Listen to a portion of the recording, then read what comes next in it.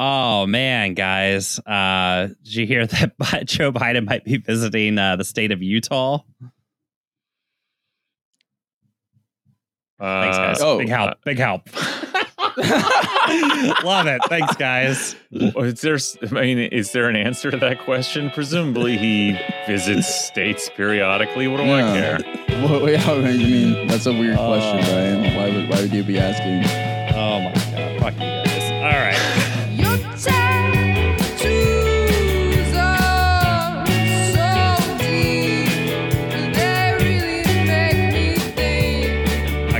Welcome back to the Mechanical Freak Podcast, where we try to do cold opens and just fucking fall right on our face. Anyways, hey guys, so my uncle was on Facebook the other day and the craziest thing happened. You won't believe it. So Joe Biden apparently is going to visit Utah. That's a thing. And, there's about 13 critical votes that must be found out of the 20 residents of that state. And wouldn't you know it, one of the Facebook uncles on there decided to, just post his feelings, right? And one of which was, perhaps Utah will become famous this week as the place a sniper kills Joe Biden, the Marxist. So basically, this is the answer to the question, like, why? I mean, presumably Joe Biden goes to various states, but you do got to ask, like, what's he doing going to Utah, right? Like, what's in Utah? Nobody lives there. There's, no one's going to vote for. He's not going to get the electoral college votes there, right? So, okay, honeypot for cranks that might make threats against his life. That's the only reason he went. Yeah, but even the FBI was like, look, but we all know that Facebook dads and Facebook uncles, they're all cap, right? Like they talk a big game and they like to post a big meme game, but we know they're full of shit in the end. LARPers, not about the action. Yeah, so they went and visit this guy and they're like, hey man, what's with the posts? They apparently hang out with him for a little bit. They leave and he immediately posts, to my friends in the Federal Bureau of Idiots. Damn, got him. Damn. I know you're reading this and you have no idea how close your agents came to, quote, violent eradication. Whoa. So he escaped. He got out of this one. Yeah. They left. Just another name on a list. Just a guy like, yes, we're aware of that man when he does something later. But just another Facebook dad the FBI's checked off the list. I mean, they probably showed up and he showed them his female body inspector shirt and they all had a little laugh. He's like, I'm in the FBI too. They all had a good time and they left and then he posted that. So seeing that, the FBI had to pay him another visit. And this time they just came back and murdered him. Just fucking shot him. So apparently they had some sort of standoff and fucking shot the guy. And I gotta say, on this one, it's a little on the guy. I mean, at some point it's on you. Yeah. It's like, yeah, you do not have to hand it to the FBI ever, but I mean, well, what do you say to that? It's guys like this that justify the existence of the police state in America, right? Yeah, I mean, what are they going to do? Not go back to this guy's house with their guns drawn? I mean, Jesus. The whole point of going there in the first place and giving them the pass is to just verify that you're not an insane, person bent on doing violence. You were just blowing off some political steam in a stupid way.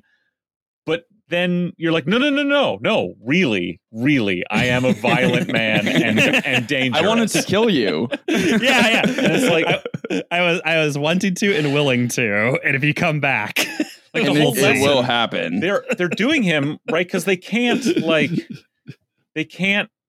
they can't arrest and prosecute all these people. It's just the courts would be overwhelmed, right? And, they've already got a program. When they want to put someone away for domestic terrorism, they find a mentally ill kid from a Muslim family. They have a whole system for that, okay? So these guys, league for that. The old white, Facebook uncle, like they have a program. You go and you just be like, listen, don't forget, you made a little mistake here. This wasn't talking with your buddies. This was public. And you know, yes, Facebook feels like you can just say whatever you want sometimes, but actually this is your official G-men warning. The government men showed up on your doorstep to remind you that this is, you can't do this. This is a crime and can lead, you know, like, don't, and he just is like, yeah, no, I'm doubling down. Yeah. Well, I think this is very similar to the sort of Capitol riot or whatever, you know, after the 2020 election, in the sense that, like, when it comes to sort of right-wing goofs, right, the government is willing to grant extremely wide latitude. Right. Yeah. You know, that's like the spoiled child that's kind of allowed to do whatever. But when it comes time to finally introduce the fact that, no, there actually are limits to your action as well, that limit hits them hard and fast, usually right in the face. And they are then taken aback by the fact that, if I try and actually climb into where the senators are with a gun, they're just going to shoot me in the head. Like, you know, or if I threaten I'm going to shoot the president and then threaten to kill the FBI agents who come to visit me, they're just going to kill me. Like, you know, it's the right-wing loons not understanding their role. It's like, you're the cheering audience, but you don't get to come on stage. All right. Yeah. You're perfectly fine cheering out there, but you cannot come up here. Right? And not understanding where the line is too, you know, like this guy's like, when he talked them off his porch, he's like, wow, all that shit about admiralty law really paid off, you know, like all my, like I really talked. I guess I run this place. I can say whatever I want, you know, and like not understanding that, you know, he had just barely skirted out with his life in the first place. Ugh. Yeah. Well, you know, from farce to tragedy. So in other national news, apparently Maui is on fire. And the town, and you can watch a video of the town of Lahaina just burning down right now because they have a mixture of wildfire and hurricane winds, which is apparently not what you want. There's a lot of people dead already. The numbers are over 30, I think, and I'm sure that's going to go up too. Yeah, and the fire, you know, it's spreading incredibly fast, which is always like the worst for when you talk about, you know, human death or whatever, because people can't evacuate in time. But this is partially because Hawaii's again been in a drought, you know, as well for the past couple months, right? Which is what caused the fire, you know, gave the fuel to the fires, which were then fueled further by hurricane force winds.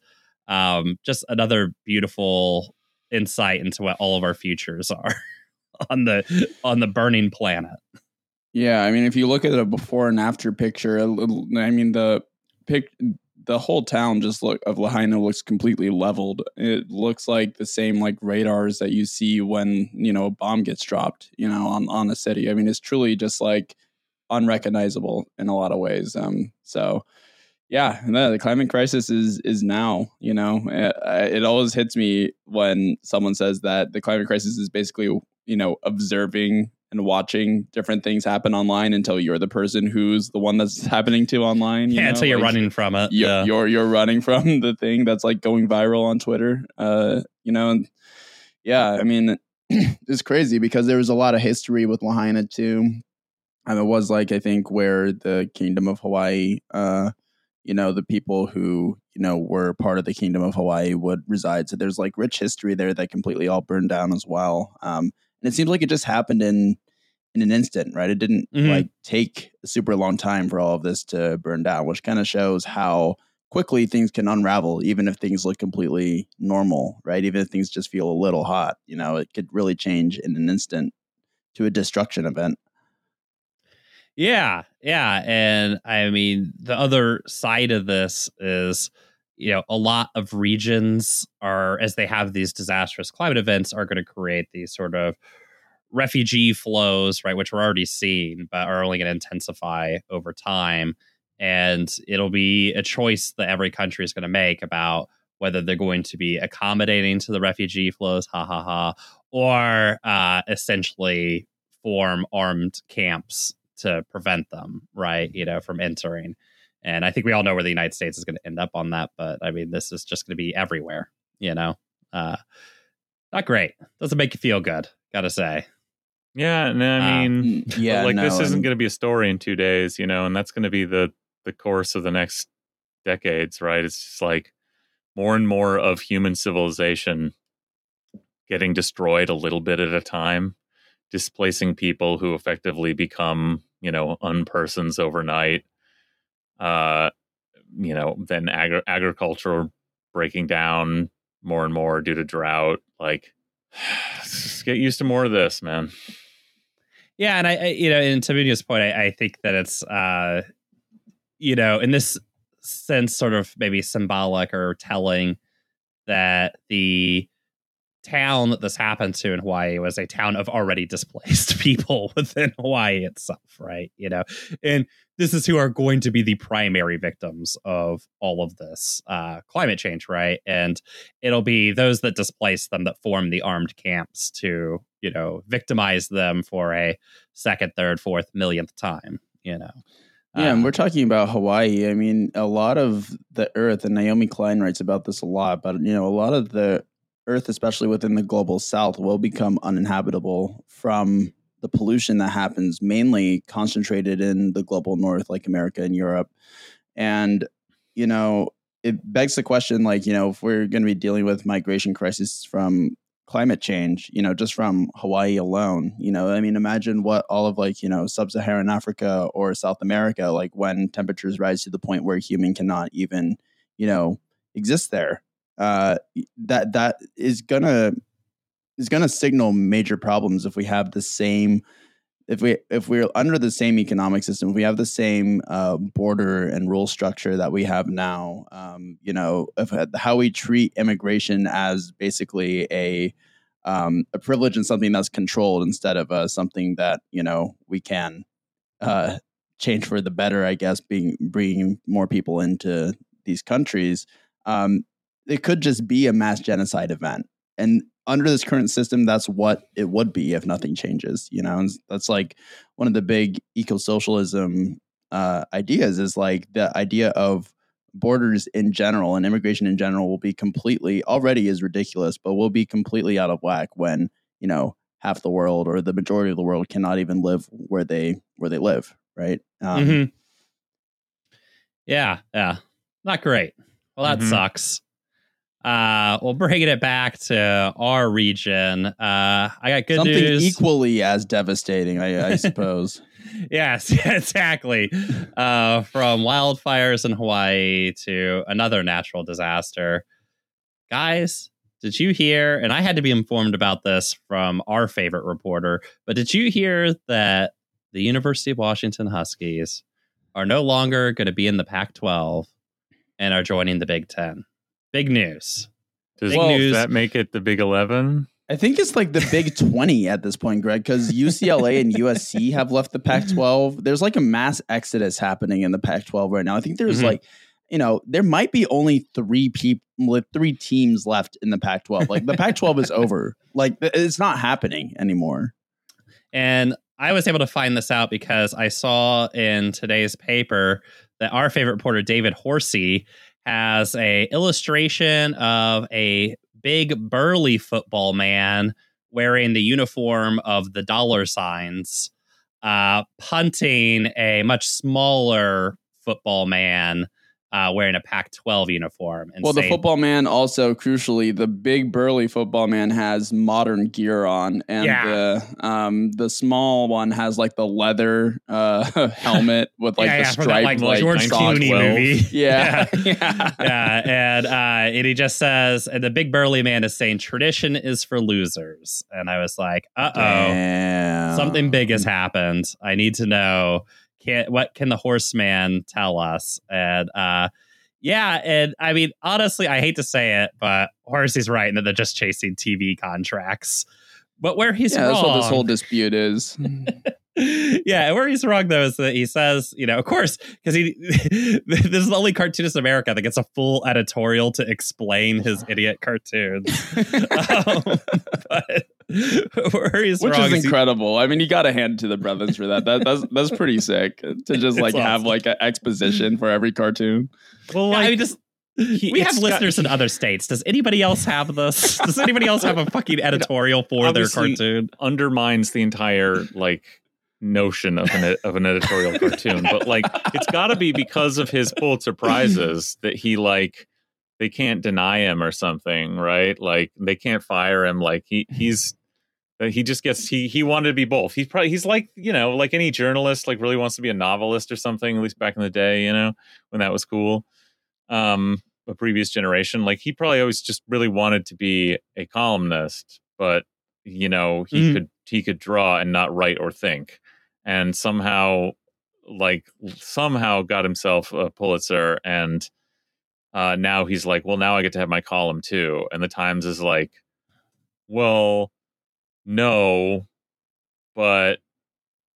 And he made it, but he's like, but yeah. And the deal they struck was like, well, fine, it's a package deal. Then you can, we'll publish your screed, your like stream of consciousness nonsense under your bad cartoon because of the signature granted to you by somehow winning a Pulitzer Prize.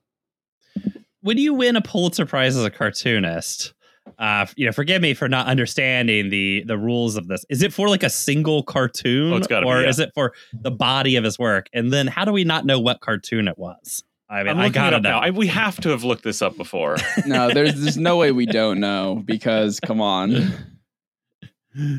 Yeah, it's pretty rad to like get a Pulitzer for like one cartoon, Yeah, like essentially scribbling. What cartoon was it that Pulitzer? Okay, I'm sending you guys the Pulitzer.org page. It's 2003. It's when he was, I believe it was, winning work. Oh my god, Post-Intelligencer. Oh my god, holy shit. Oh, and so there's a sort of variety of cartoons, I guess. There's like 3 different cartoons. Yeah, I guess. Oh, there's a lot. Yeah, there's a lot. No, actually, maybe did they submit like a year of his cartoon? That's weird. Yeah. Oh man. Oh my god. Yes. Did you guys see the one that is big buff Uncle Sam walking out of a bar where he's roughed up a bunch of Muslims? And then there's sad Europe with dressed like a beaten down custodian with a mop. And it's Europe saying, "Oh, there you are." Or no, I'm sorry. It's Uncle Sam saying, "Oh, there you are. Just in time to clean up the mess at Bad Guy's Bar." Bad Guy's Bar. Bad Guy's Bar. This guy deserved the Pulitzer. I mean, let's be serious. He was here at the right time in the right place where everyone was just jingoistic out of their fucking mind, and he just like he just knew that this was the opportunity to snap. Look at all of this. What are we waiting for? Let's slam Saddam. Oh, jolly good. That's May what I he carry won the for. ball Okay. just once? May I? This makes so much fucking sense. This is what he won the Pulitzer Prize for, was for a year of ginning up the Iraq War as a cartoonist in a liberal paper in a liberal city. Like the cartoonist, the place reserved for the most like contrarian voices in newspaper opinion, right? Like, and he's the guy who just week after week, if you look at this, leading up to the invasion, this is all stuff from 2002, just over and over, like in these simple fucking like lowbrow, like super simplistic ways, just like over and over every possible point of like, this is why we need to invade Iraq. Incredible.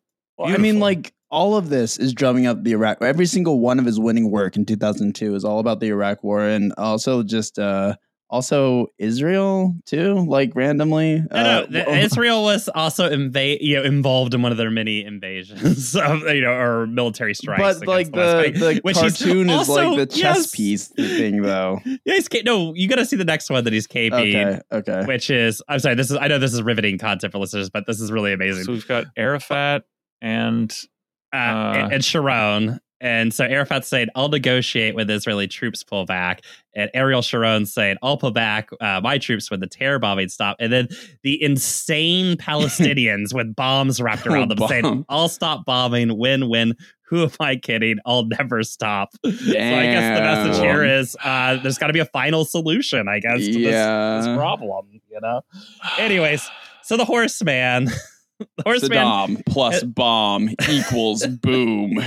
Uncle Sam is teaching Europe Global Threats 101. Europe says, I hate math. I prefer surrealism. So the Horseman, he's always stayed winning. And this is his entry for the 2023 Pulitzer Prizes right here, where he lets us know, look, college sports, it used to be about the love of tradition and rivalry, but now it's just become all about TV contracts. Damn. And in the one hand, it's like, you're right. It is all about TV contracts. That's why they go to the Big Ten. But the one part you're wrong about is it was never about tradition or rivalry. No, that's a fantasy. That's like a thing just like dipshit conservatives believe. Yeah. Like it was never about tradition. It was always about exploitation and money. There's something else going on here, which is like he's saying like, we need to return to a time when when NFL players left a career in football without a universal rate of traumatic brain injury. Because by wearing no padding at all in the rest of their body, you injure something else that takes you out of the game long before like making yourself a functional vegetable in the brain. Right. You know? Like the body keeps the score in a way. And so if you like snap your bone in half, you don't have the opportunity to get CTE by multiple just hits on the head. Right. Yeah, you're only playing your like body a season saving or two. Yourself. Yeah. Yep. Your bones could heal. You guys know, and you know, I mean, there are people who say like it is because of the padding that, and even including in the helmets, that CTE is so prevalent because you can hit so hard and over and over again, including in the helmet, which like were designed to like take like blunt trauma, you know, and prevent blunt trauma injuries. But it's the jostling injury of the heavy vibration of your brain slamming against the inside of your skull that's causing the traumatic brain injury. And you can only do that because you're wearing this incredible helmet that allows you to slam your head into other heads. So, I mean, he's got a point.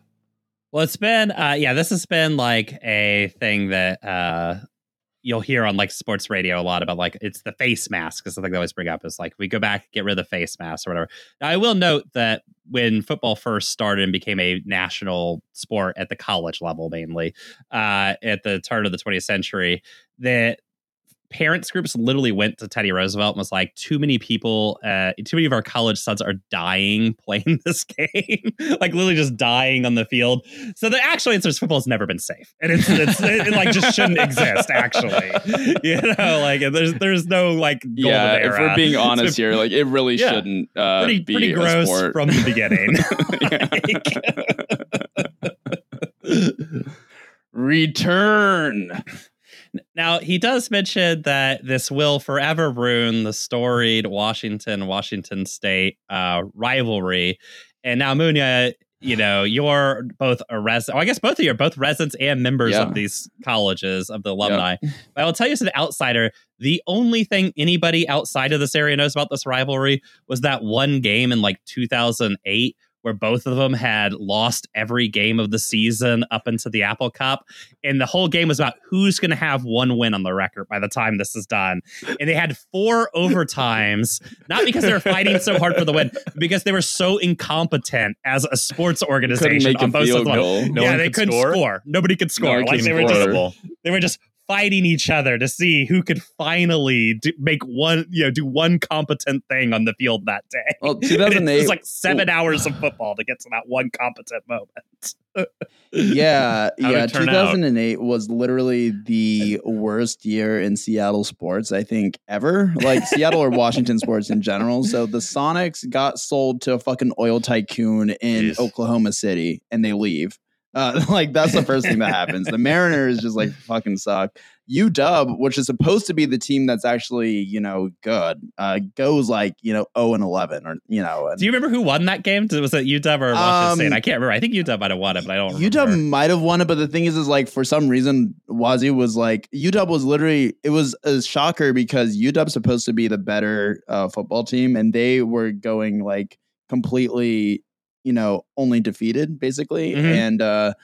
And, every game was like a meltdown where the Cougs, they'd like miss a field goal like for the win and stuff. They'd be doing like really dumb like mental slips where like WSU scrappy. They were scrappy, but like UW would literally, it would be like a travesty whenever you're watching them, So like I actually don't know who won that game. It was so long ago, but I remember like that era, the Tyrone Williams era. That sucked. But then like the Seahawks I think this is like after. Yeah, this is like a dark age after we went to the Super Bowl. So we had like 3 years where we had Hasselbeck, but not Sean Alexander, or, we had an old Sean Alexander and like, a new coach, and we were going like, 2-14 or something. Like it was the worst year in Seattle sports ever that coincided with the Great Recession. And, it just felt fitting, that everything just felt like it was collapsing in on itself, and just not a good time, man. Like, I wouldn't be surprised if that game was called a draw just for how that year was going with Seattle sports. Oh, breaking news. Big dub for Munya. WSU won that game, and UW went completely winless that season. WSU 16, UW 13. Yeah, which is a hilarious final score, like because if you're scoring touchdowns, you don't like get 16 points for a game that was like 7 hours long. Yeah, you'd hope for a little more scoring. This like smells like it was only field goals, just based on like. Well, it's one of those things too of like I remember watching it, and it was one of those games that like. It was like not funny because it was so bad. Then it became funny because it was so bad. Then not funny. And you went through like several cycles of that. The game was so long. And I was just like, oh, this is kind of funny again. Like they're really blowing it. And then like, okay, I'm needs to stop. Right. But yeah, incredible. But anyways, that's ruined forever. And, in memoriam, guys. So what? They won't play they won't have a rivalry anymore? They won't play the Apple Cup? Is WSU in the Big 12 now? I don't know what this shakeout is. Honestly, I'll wait for all the TV contracts to clear before I decide if I care about any of this. But I don't. Yeah, they'll probably play each other. Yeah, they'll probably play each other. Who gives a shit, honestly? But famously, we have a UW alum here and a WSU alum. Yeah. So hey, you know what? I can send the regrets for what it's worth. The last game, Apple Cup game that was played at UW Stadium, WSU kicked their ass, and I got to storm the field at UW's home field, which was awesome. So if we go out on that note, I'm good. People can't see. Greg is furious right now. The's like steam coming out of his ears. Seeing red. The mere memory of this. His ears are ringing. Well, Munya, you went to WSU at the best possible time, which is when you had Coach Mike Leach, who I had at Texas Tech when I was at Texas Tech. Absolutely. One day we'll do an entire episode about Mike Leach. Oh my God. Absolute weirdo. Yeah. I'm so glad I got to like witness his Mike Leach era firsthand, man. Like what an era that was. Like what a treat. Yeah. Rest in peace to Mike Leach, dude. Like, man, legend. He'll never be forgotten. Well, from downer news in Seattle to a more positive story. Hey, guys, the city council gave Cinerama $1 million so that they can get up and running again. Real bummer when the Cinerama shut its doors in 2020. Yeah. Be happy to have it back again. I'd just like to go on the record saying when that was announced that don't worry about it. It'll come back. Everybody stop crying. It's gone away like 7 times in its life. Like no one's going to tear the fucking thing down. I even believe I said on the show, SIF will probably take it over. And here we are. So I'm just glad that you're right, Greg. Because honestly, I was seeing that building empty and I was like, God, if they put luxury condos on this shit, like I'm going to scream. Like, because I could see it happening, right? It's real estate at the end of the day. Like iconic stuff has been torn down for less. So, I get why people were, worried, but SIFF acquiring it is just such a positive development. This is like one of the few theaters. I mean, one of the best theaters if not the best theater, I would say, in Seattle. We could screen 70 millimeter. Their popcorn's really good. It's randomly just a really great premiere theater in America, period. And so, I mean, they tore down most of that's one of the reasons it's not going to go away. It's because they've torn down globally most of the biggest playhouses, most of the Cinerama theaters are gone. And it's one of the last of three. It's one of the three remaining, and so I don't think it's going away. No. I mean, it's super positive, and I'm wondering what SIFF's going to do with it too, because I'm wondering if they're just going to do programming like they did before, or if they're going to show, screen SIFF's own programming there and screen independent films and stuff there too. That could be a cool development as well. So it's we have the SIFF Egyptian, we have the SIFF Uptown, and now we have the SIFF Cinerama, which is part of the film festival and everything. There's a lot of cool opportunities there, I think. I don't know. It's a lot better than almost any other alternative I think we had with this situation. So, yeah. And, hey, look, if the city's going to spend money on something, why don't we spend money on something that people actually enjoy and doesn't actively kill the people who live here or displace them, right? Just a nice movie theater where you can go and enjoy some popcorn and watch a movie. That's fine. It's perfectly aligns with the city. It's one thing they can actually do to revitalize downtown.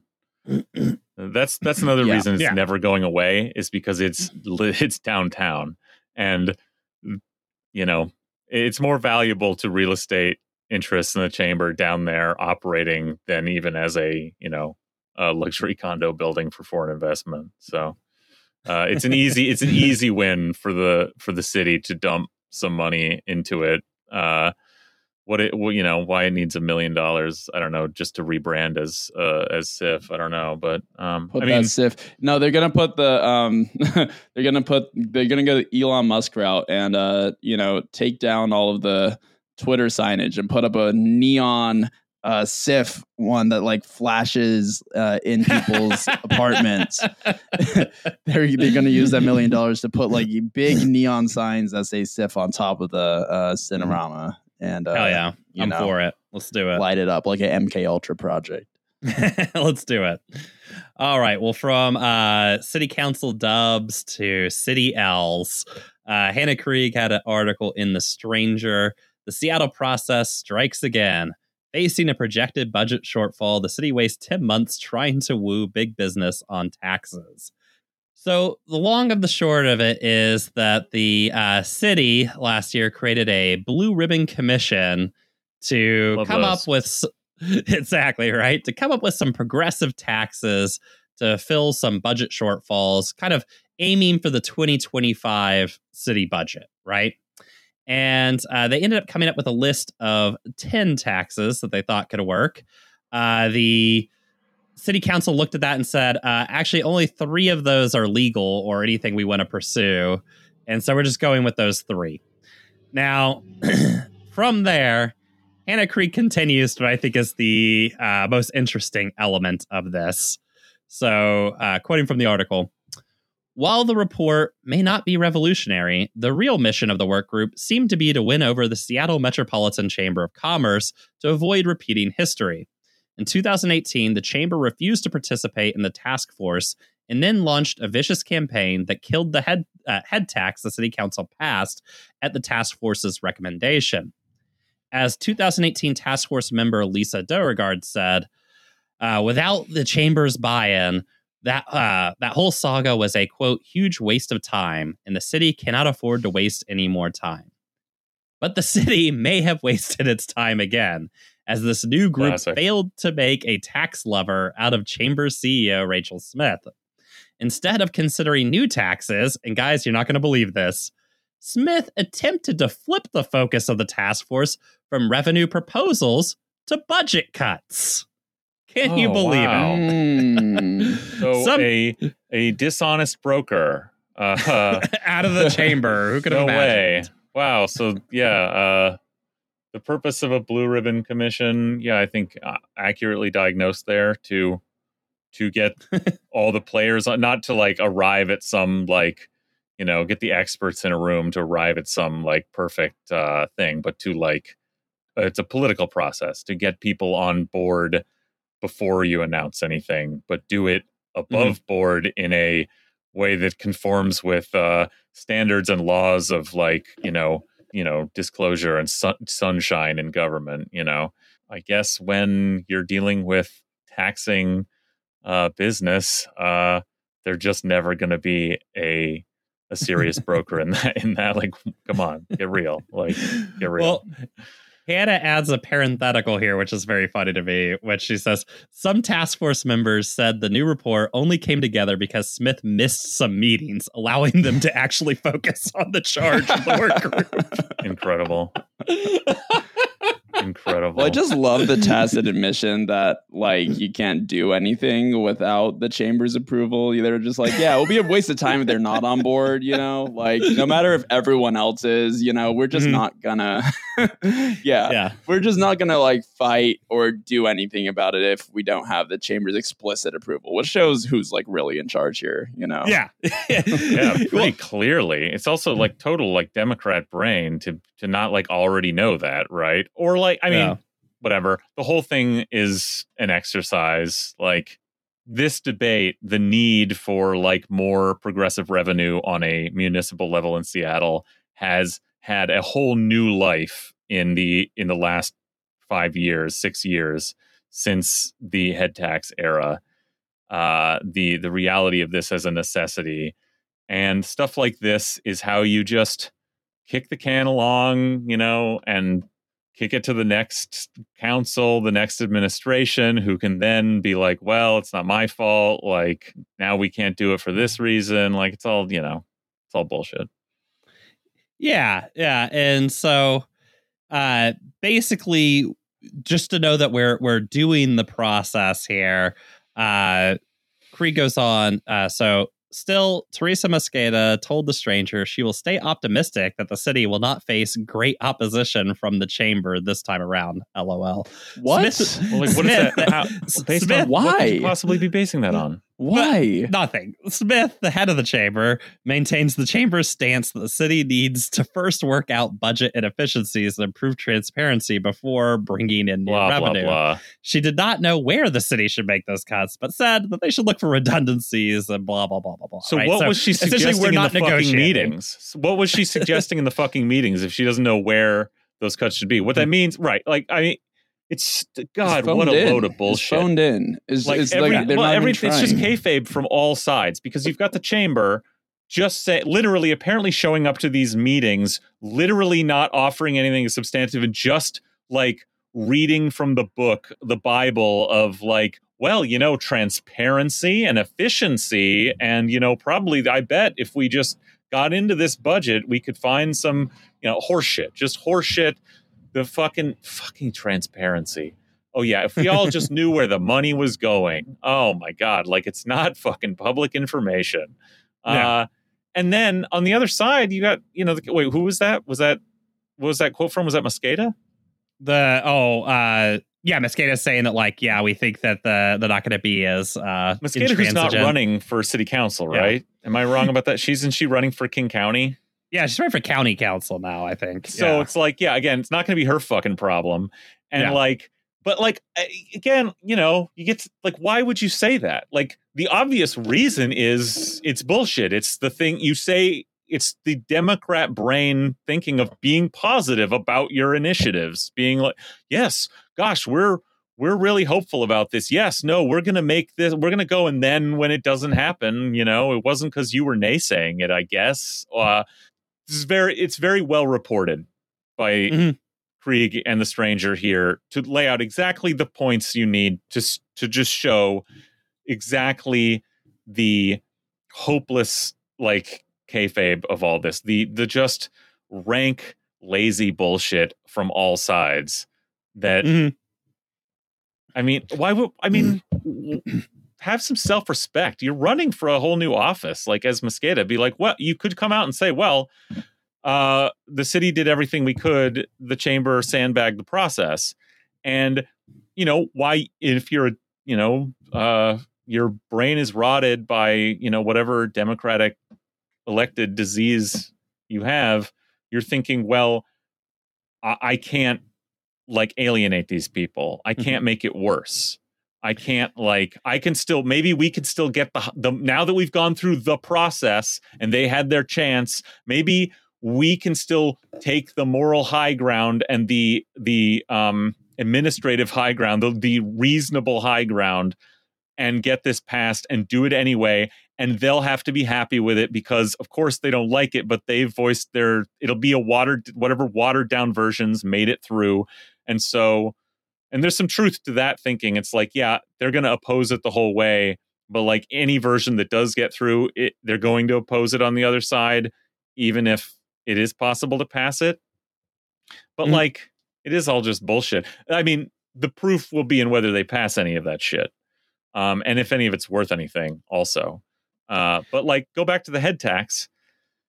That was a nothing tax. It was it was pennies, it was pennies. And the chamber, as re-reported there, went into full DEFCON 4 and caused the council and the mayor to just make themselves look like absolute idiots and assholes, just reversing their earlier decision with pressure from business for a nothing tax. And the lesson they were supposed to have learned, that the Seattle Times, Ed Board, wanted them to learn, was well, the process was flawed. Shama was in there fucking strong arming some shit that left out all the stakeholders, and so they reacted. And it's I mean, and so this is now 5 years later, right? We're going through, having learned the lesson of that, we're doing it right now. If they pass again some piddly ass tax, which we've already done in this city, whatever it's called, again, another minor tax that they did manage to get through. But I guess then that'll be a win. But it's gonna be really funny if they aren't able to, because the chamber still doesn't want it. Yeah.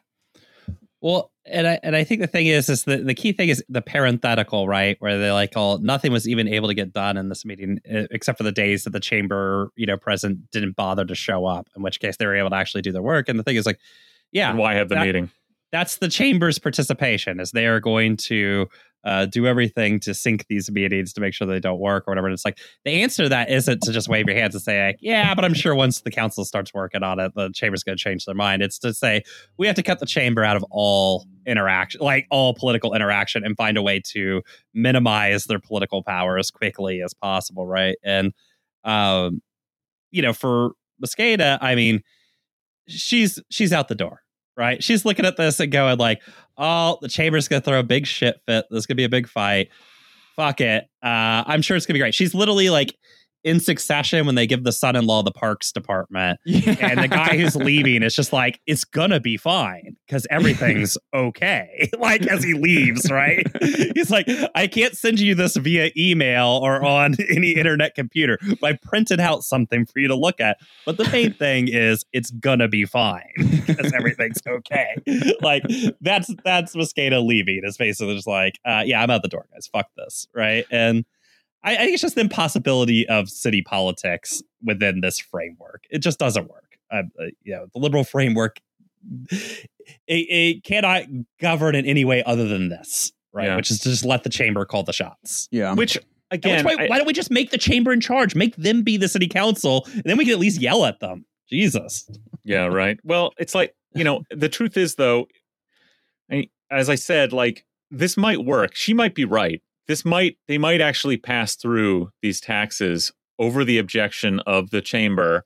And that may be just how the process is meant to work in this time, and that they're aware of that the chamber is never going to let up and be yes, we are for this, because that's giving up too much of their position, right? They always are going to oppose any tax of any kind, and they need to maintain that credibility and maintain that leverage and that ability to stay in the process and water down and make sure the tax is as small as possible, But there may be a wink and a nod. Having gone through this process, like there may be some handshakes that are like, yeah, whatever. These three are the ones like whatever these three piddly things are the ones that like we will still complain about in the press and write editorials against, but like you can pass it because Harrell has like had the conversation and like this is the one we're going to do, you know, maintaining that adversarial process and just coming up with a new equilibrium for municipal taxation.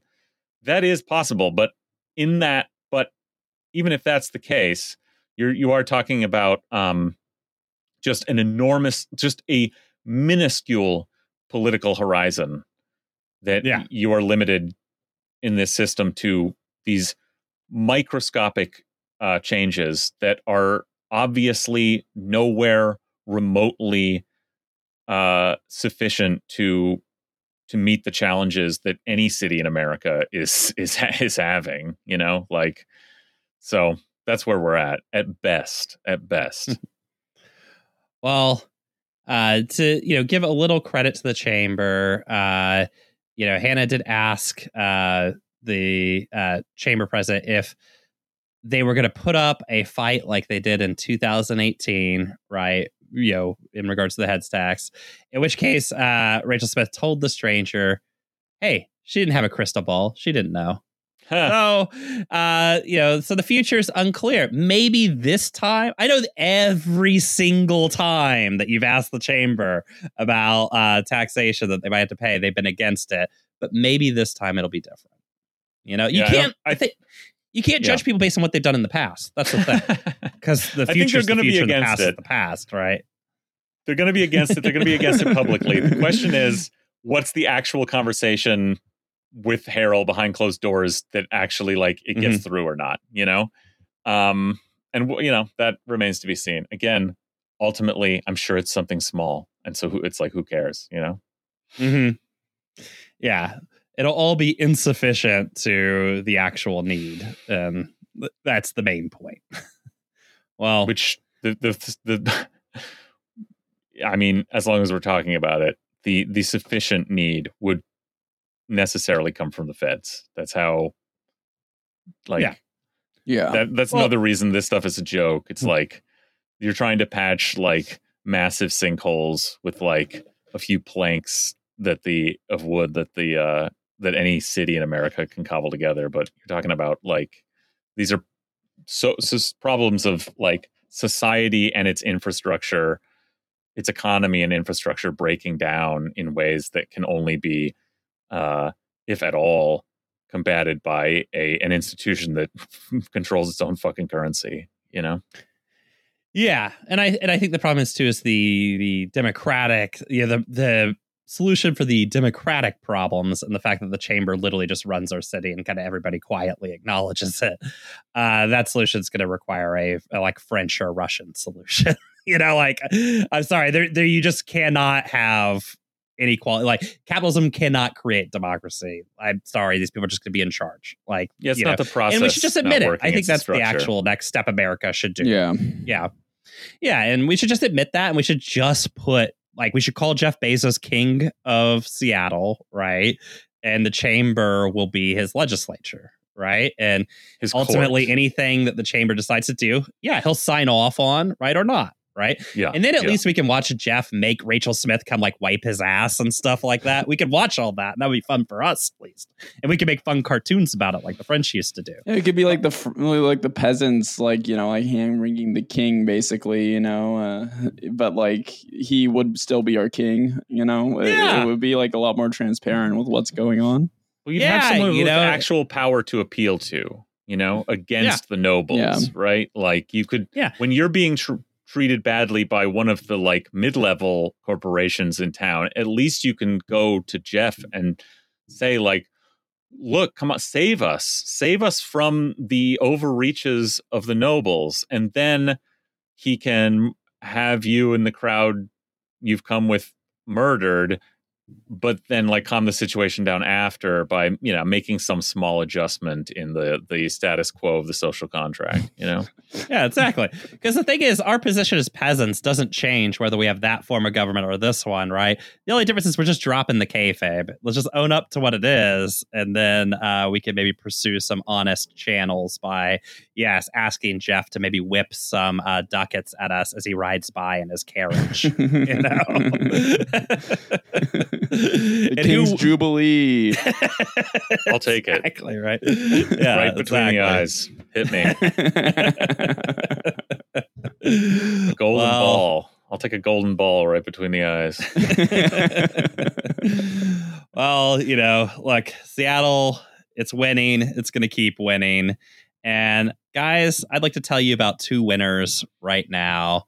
And that's our new patrons, Gideon and Connie. They're winners because they have access now to just hundreds of thousands of hours of Patreon content, you know, everything from me and Munya discussing the new song of the summer, which just came out, right? Ooh, hot fire. Goofy movie reviews, maybe a future Oppenheimer review. I don't know. Did you guys know that you didn't play the actual song on the episode? Was that a mistake? No, we did. We sang it. We sang it perfully. We didn't need to play it. All right. Yeah. All right. Yeah. You did, yeah, everybody's heard it because it's on the radio everywhere. Okay. And so now they've heard Munya's version of it. Yeah, exactly. Greg, you're really not doing a good job selling this, okay? But for a mere $5 a month, you can be cool like Gideon and Connie and check out this cool content, as well as join our Discord and talk with the other freaks on the Discord. There seems to always be a lot going on there. Discord baffles me, but you know, join it, see if you can figure it out, have a good time. Hell yeah. See you there. Yeah, we're hanging out. All right. Well, I think we'll call it a night at that, even though we're secretly meeting in the morning. A rarity. Ooh. Very nice. Good night, everybody. Good night. Good night.